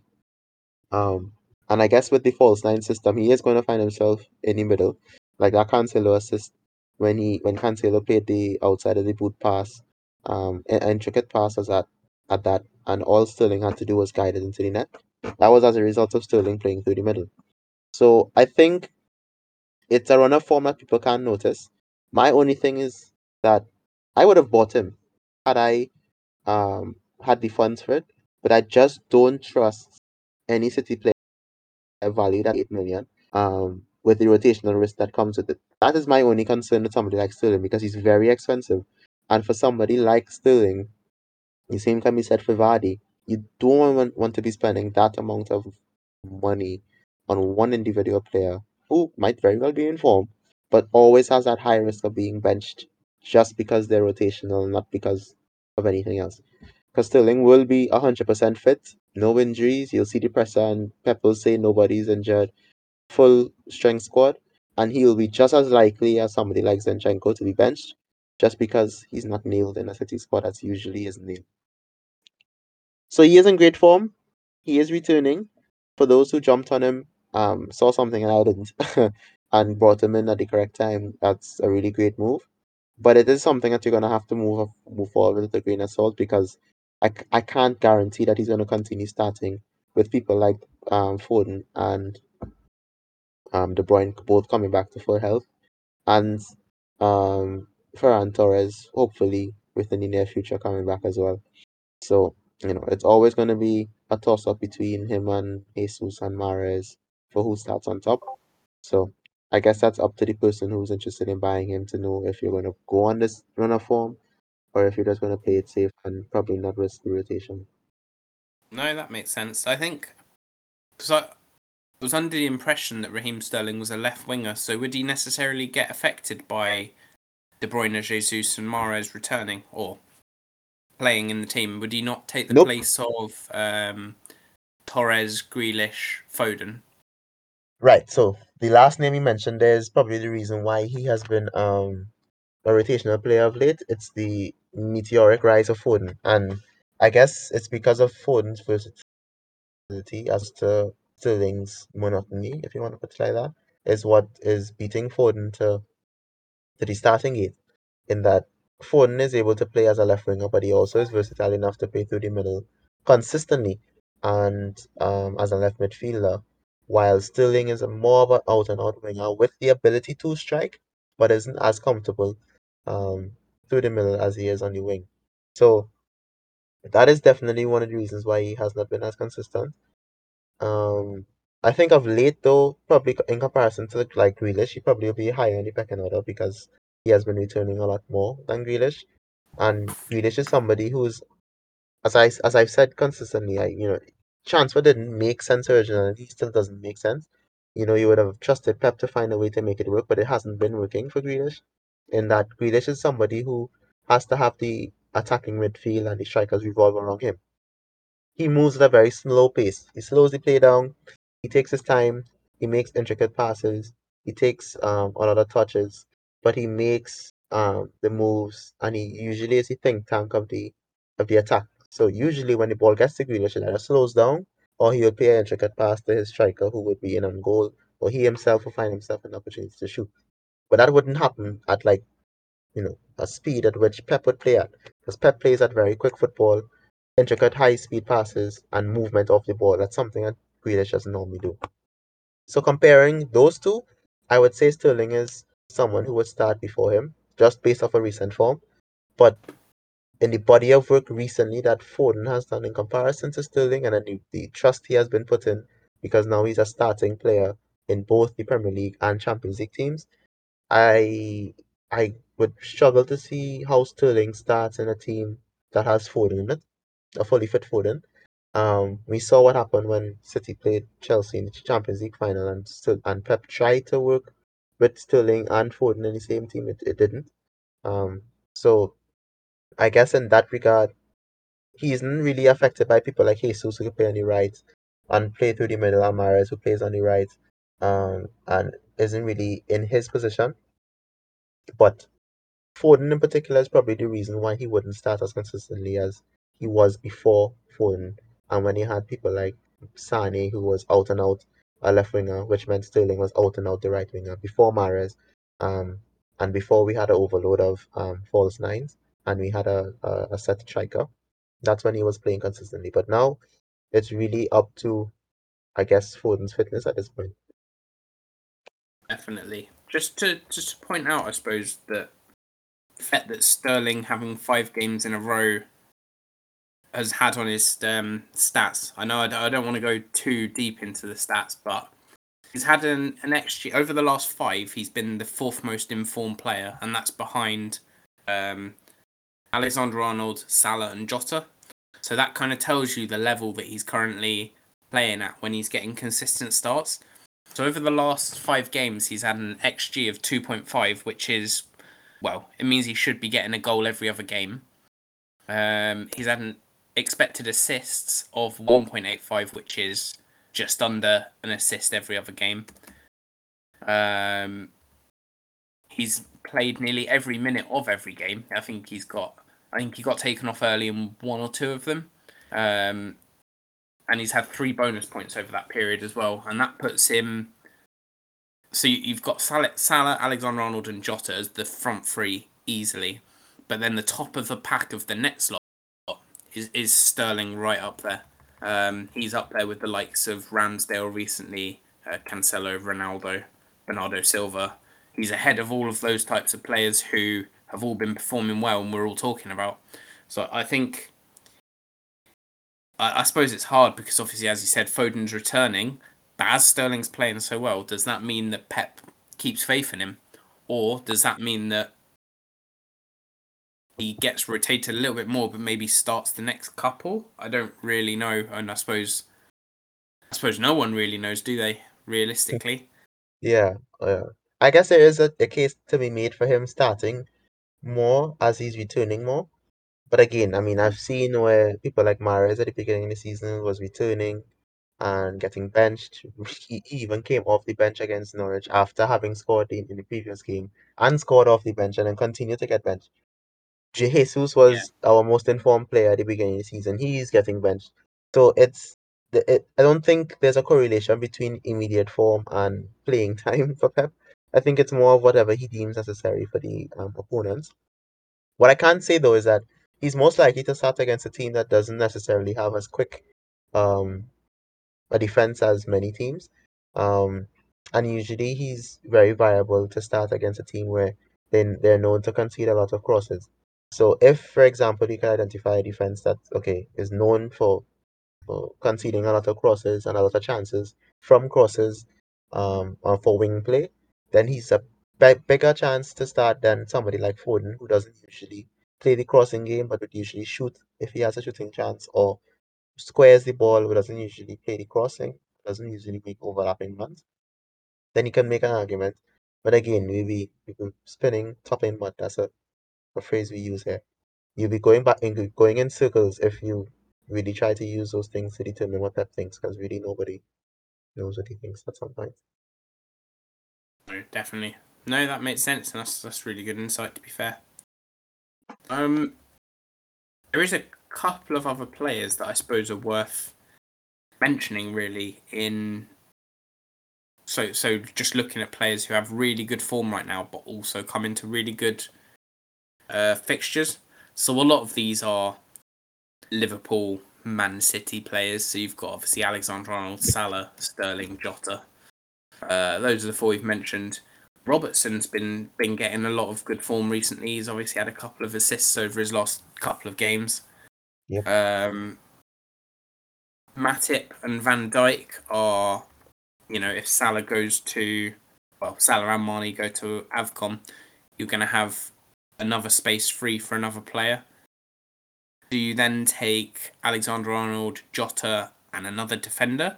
Possibly. Van Dijk is the 3rd highest scoring defender, I think, this season, and no one's talking about him because no one has any room for any Liverpool players. You've basically got Alexander-Arnold, Salah, and Jota completely nailed.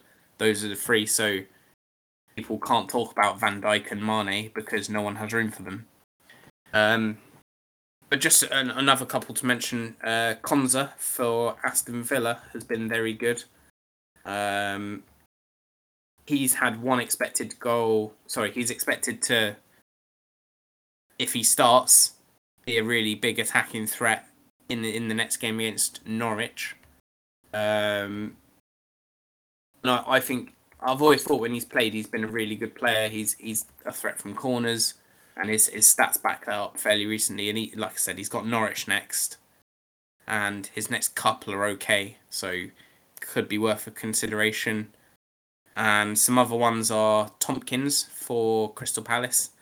I don't want to keep going on about Crystal Palace defenders because I've got Guahi and he hasn't kept a clean sheet since, and I know a lot of people have got Guaita as well. But Tompkins has been good both ends, and when Palace do keep a clean sheet, I imagine he's going to be in the bonus points. And McGinn for Aston Villa, I think he's got good fixtures coming up, and he's been in fairly good form as well, given his statistics. So just some players to think about, have a look at. Obviously, McGinn, Tompkins, Konza, got Pope in there as well, but you don't really want to be making a keeper transfer. And then just the City and Liverpool defenders, because they've got such good fixtures coming up. Let's move on to our teams going forward. So, have you got any idea of what transfer you might make this week? Yes. So, as I've been listening to the almighty and all-knowing Callum, I've been trying to follow his advice.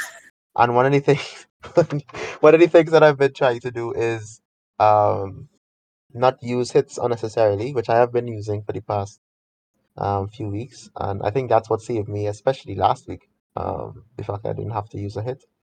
So with that in mind, I was planning originally to sell Vardy, who currently on my squad, because I know the prices changed depending on what time you bought him. So on my squad right now, Vardy is valued at 10.6 million, and I currently have 3.7 million. Livermento's yellow flag. Why is he like a gashed leg? Wow. Okay. Ashed leg. Liverment Livermento 75% was, chance of playing.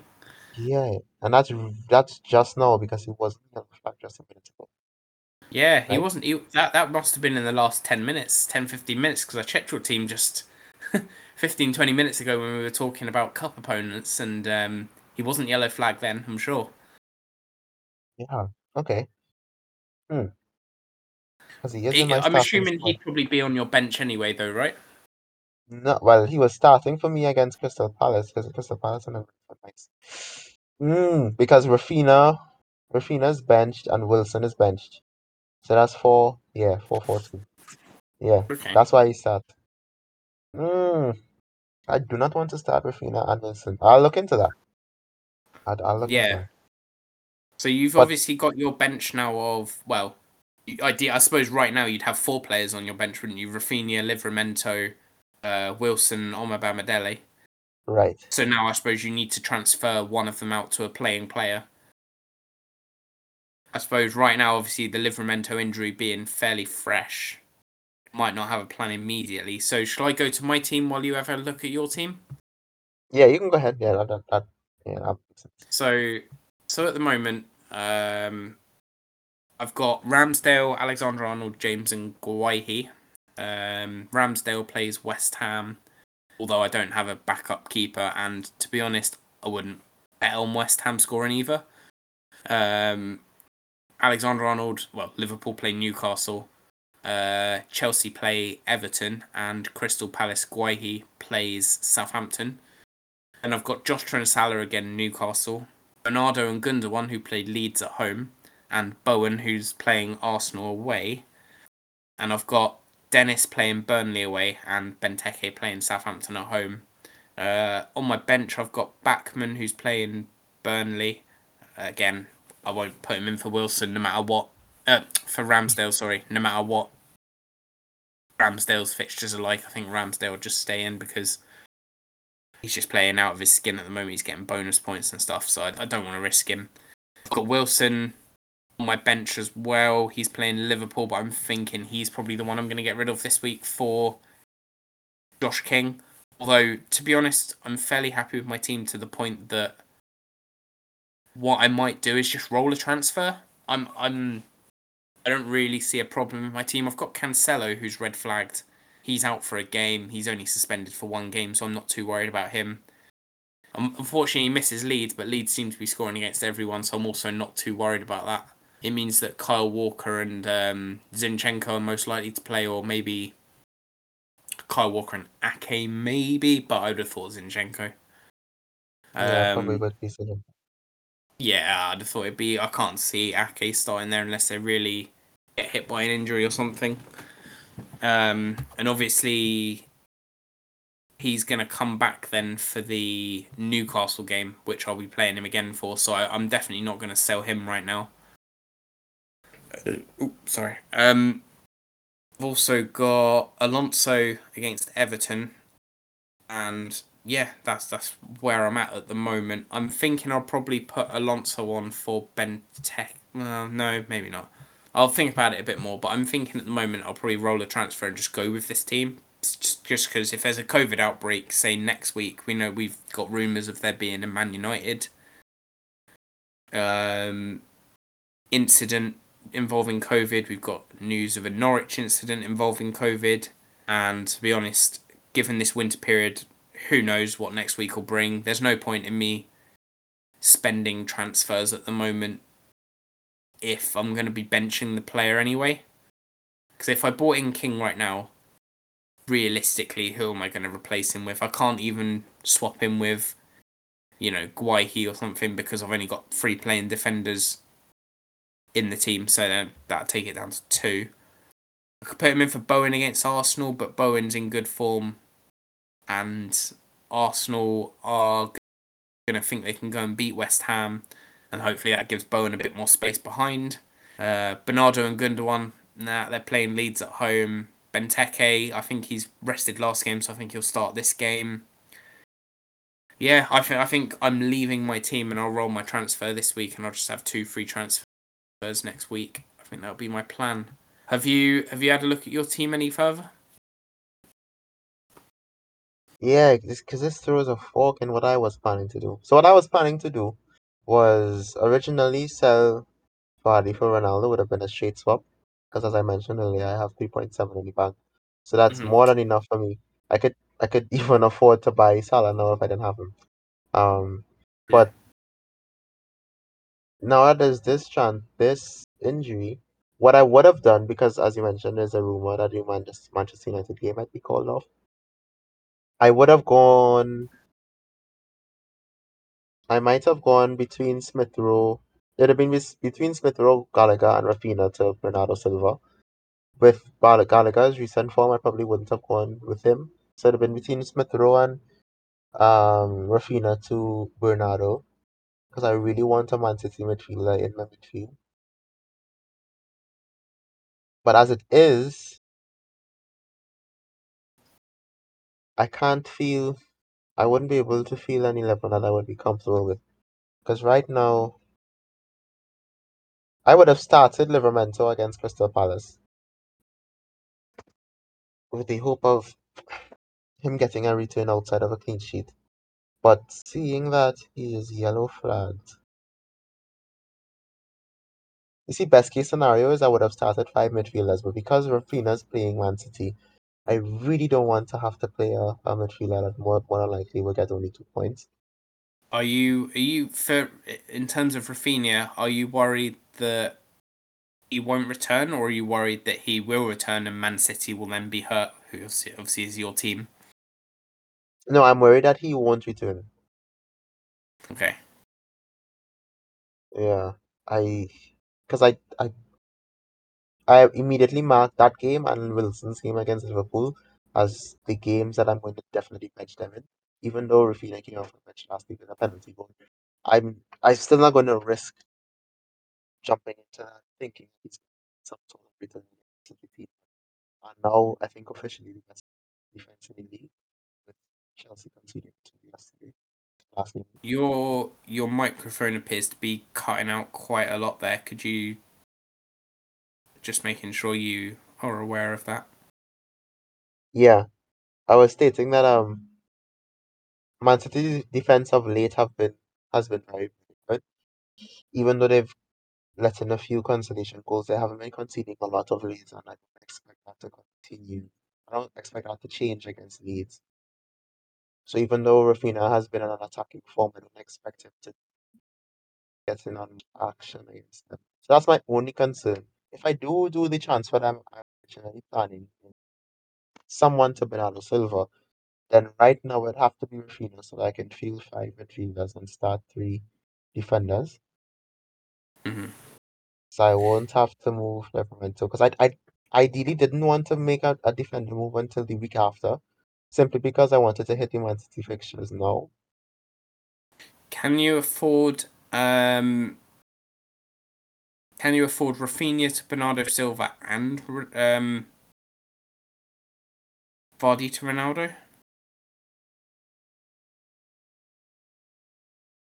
Let me see. So Bernardo Silva.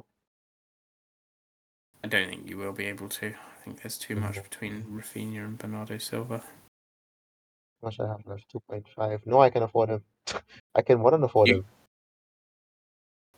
but then, can you also afford Vardy to Ronaldo as well? Yeah, yeah, more than afford Oh, him. okay. Well, I suppose Yeah, that's an option that you can at least consider. Is that you can still do your Vardy to Ronaldo move, but then who does Ronaldo play this week? I can't remember who I said. he they play Brentford. Is it Brentford. That Brentford? is a good game for Ronaldo, to be fair. Yeah, Brentford. But Um, remember, the only reason I haven't, because that would have been my transfer regardless of what happened with Livermento this week. But it's only because of the COVID situation. That's why I'm hesitant on it as yet. Definitely. Maybe it's a. Well, then again, we probably won't know until the deadline, will we? That's what I'm waiting on. Yeah. So I suppose that's information that you at least have. I suppose maybe if you see that the Man United game may not go ahead, you do someone like Rafinha to um, Bernardo Silva or whichever Man City player you want. Um, if not, yeah, see what happens basically. Yeah.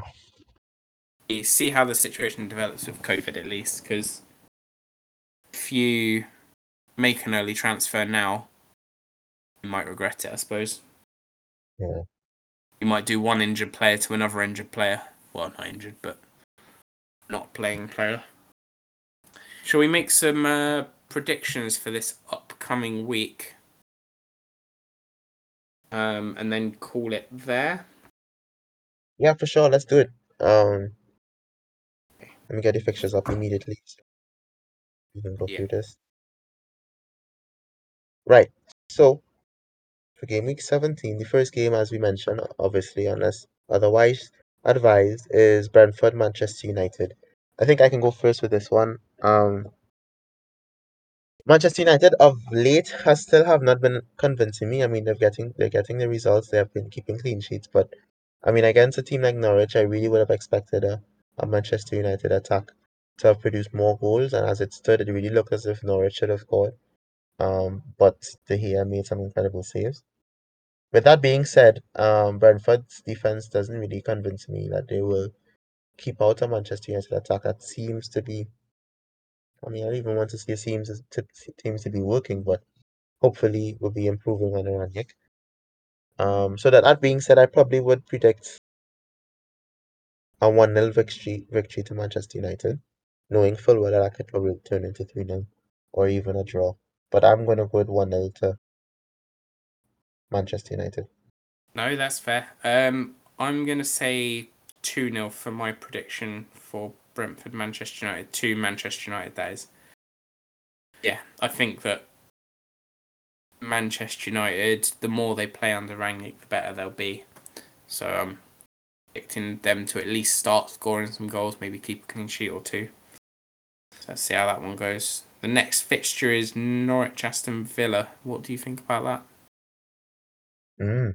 Now, and this is the interesting thing because these both of these teams have markedly improved defenses under new managers.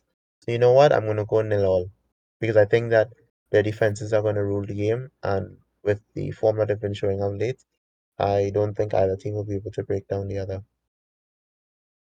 So you're saying no. 0-0 to Norwich and Aston Villa. That's fair. I'm gonna go with. I'm gonna go with 1-0 to Aston Villa because I think Aston Villa will just about outscore Norwich. But like you said, I think it'll be a very close game. Um, I think both teams will defend really well, but I just think the attacking presence of Aston Villa will just about get them through. The next game after that is Manchester City against Leeds. Mm. Um, with the form that City have been producing, and I think Pep announced today that they have a fully fit team, which is a very good encouraging sign for us. I would want to go and say that we win that game comfortably, 2-0. Um, I'm pretty sure Pep is going to assign defensive tasks to shut down Rafinha. And I think once we do that properly, we should be able to quieten any attacking threat Leeds have at this point. So I'm going to say 2-0 to City. 2-0 to City. I think that's completely fair. I'm gonna back City to Leeds to score just because I think Cancelo being out may be a bigger impact than what it may seem. I think the last time that Man City played Walker right back, Zinchenko left back, they conceded 2 goals. So I still think Man City will win. I'm going to say 3-2 to Manchester City. Okay. Big scoreline, but we'll see how that goes. Brighton Wolves. This has a 1-0 written all over it, but for who? You see, the thing is, I don't want to always back Wolves to keep the clean sheet because they've really shown me that they are able to be defensive stalwarts. I mean, against Liverpool and Man City, they only conceded 2 goals each. One was a 90th, 95th minute winner, and the other was a penalty. And the second one in particular, was a 10 men for the majority of the game. So I'm going to back them to be able to keep a clean sheet against Brighton, and I'm going to say 1-0 because I think that they will have enough attacking presence to get a goal. So I think 1-0 to Wolves. 1-0 to Wolves. Okay. I'm going the other way. I'm going 1-0 to Brighton, I think. I don't know why. I just feel like because Brighton are the home team that maybe they'll get one up on Wolves. Both have been really good defensively, so I could definitely see it playing out as a really boring 0-0. I just think that one team will score, and I'm just backing that to be the home team more than anything else. Mm-hmm. Burnley versus Watford.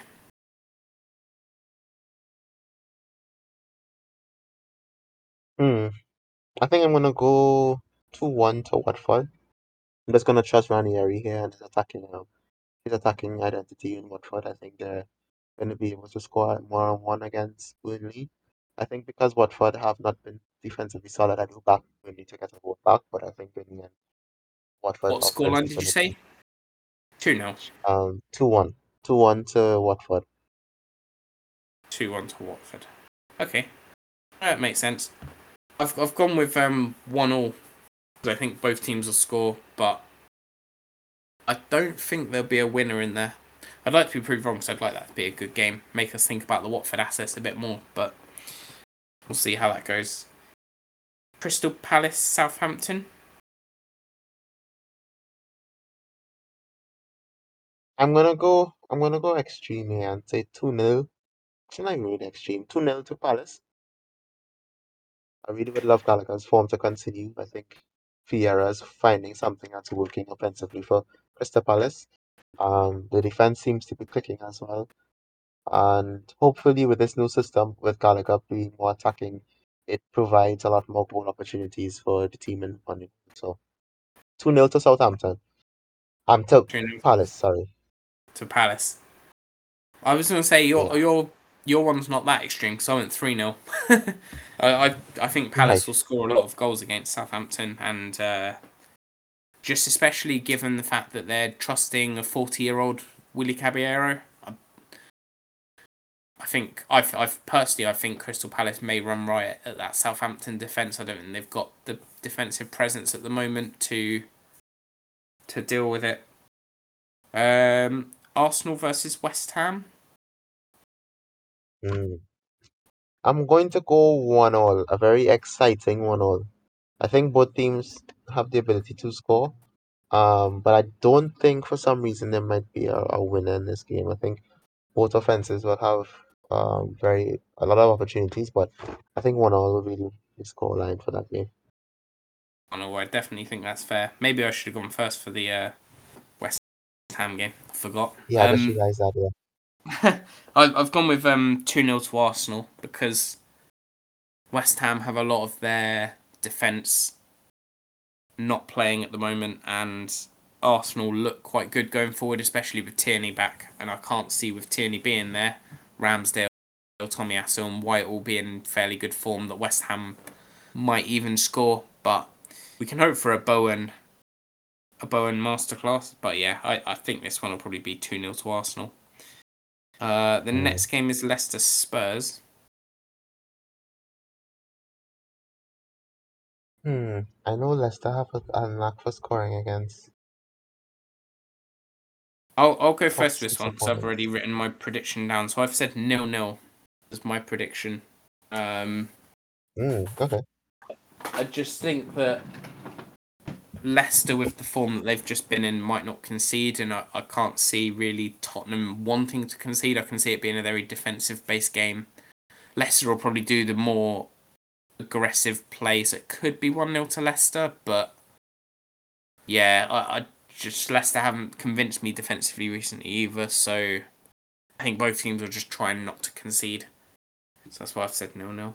I think I'm gonna go the opposite direction. I'm gonna go let me go extreme here and say 2-0 to Leicester. I think Leicester I like the attacking identity they showed against Newcastle. Now I'm not saying that Tottenham's defense is on Newcastle's level, but I think Leicester's confidence goes over to this game and they find a way to make inroads and make them quickly. And then with the amount of stoppages in play, snowy pitches and COVID outbreaks at Tottenham, I think they're going to be a little bit out of form, and then they weren't able to train all the days they had available. So that might show up on the pitch a little bit. And then with people isolating due to COVID, that might be some blips in their preparation. So I think all that being said, Leicester might come out on top 2-0. No, definitely. I think that's probably a fair shout. To be fair, Chelsea Everton. Now I was going to say something nil to Chelsea, but I don't know. Obviously, Chelsea haven't been keeping those clean sheets. But I don't see Chelsea scoring. I mean, Everton scoring. Mm. I'm gonna go. Yeah, let me go 2-0 to Chelsea because that. I mean, on paper, that's exactly what I would think is going to happen. I Yeah, think Chelsea find a way to keep a clean sheet, and Tuchel makes it a mission to fix that defense. So I think 2-0 to Chelsea. I've also gone with 2-0 to Chelsea for exactly the same reasons. I could see Richarlison maybe getting one, but yeah, I think Chelsea will survive the storm, and I think Chelsea will probably score a couple as well. Maybe Mount or something like that. Maybe one of the wing backs. That'd be nice, wouldn't it? Right. Liverpool Newcastle. Hmm. I think I could just go straight off the bat here and say 4-0. For reasons self-explanatory. Yeah, Newcastle just conceded four against Leicester. I really wouldn't be shocked if that scoreline gets in excess of five, to be very honest with you. Especially if Jota is coming back and Liverpool are in the mood to attack, they can definitely be in for that. So 4-0 for me. interesting. So when I wrote down these predictions originally, I wrote down 7-0. Again, you know how that game against Southampton, they were so nearly. It was looking like they might have got the 7-0 when I predicted it last time, but I'm confident this time that Liverpool could smash Newcastle 7-0. If Right. Salah is on his day, Jota's on his day, Henderson's on his day, all of them are on their day, then Mane as well could be a real big scoreline. So I'm going 7-0 as my final prediction. Just as a why not throw it out there, see what happens sort of thing. Mhm. Okay, so those are noted. We'll probably call it a day there. I look forward to the matches. Obviously, the deadline is 6 p.m. tomorrow, so make sure you don't miss it. Are you doing your transfers now, or are you going to do them tomorrow after some Tomorrow, team news? tomorrow, I'm definitely going to wait on team news because that Livermento is going to be a deciding factor. And then I want to wait to see what happens to that United game as well, if I can get any information in Definitely. before night. Well, I'm 90% sure at this point I'm going to roll a transfer. I think it's safest with the COVID situation that's going on at the moment for me, that I don't have any injuries, well, any suspensions apart from the Cancelo one. So yeah, let's see what happens. We'll call it there, and we'll pick this back up on Thursday or Friday. Thank you for listening, everyone. Much appreciated. Any comments, queries, discussion points, constructive criticisms that you have, feel free to send them our way, and we look forward to catching up with you on Thursday, well, possibly Friday actually, for the next game week. So thank you very much, guys, and I'll catch you guys later. Right. Bye-bye, guys.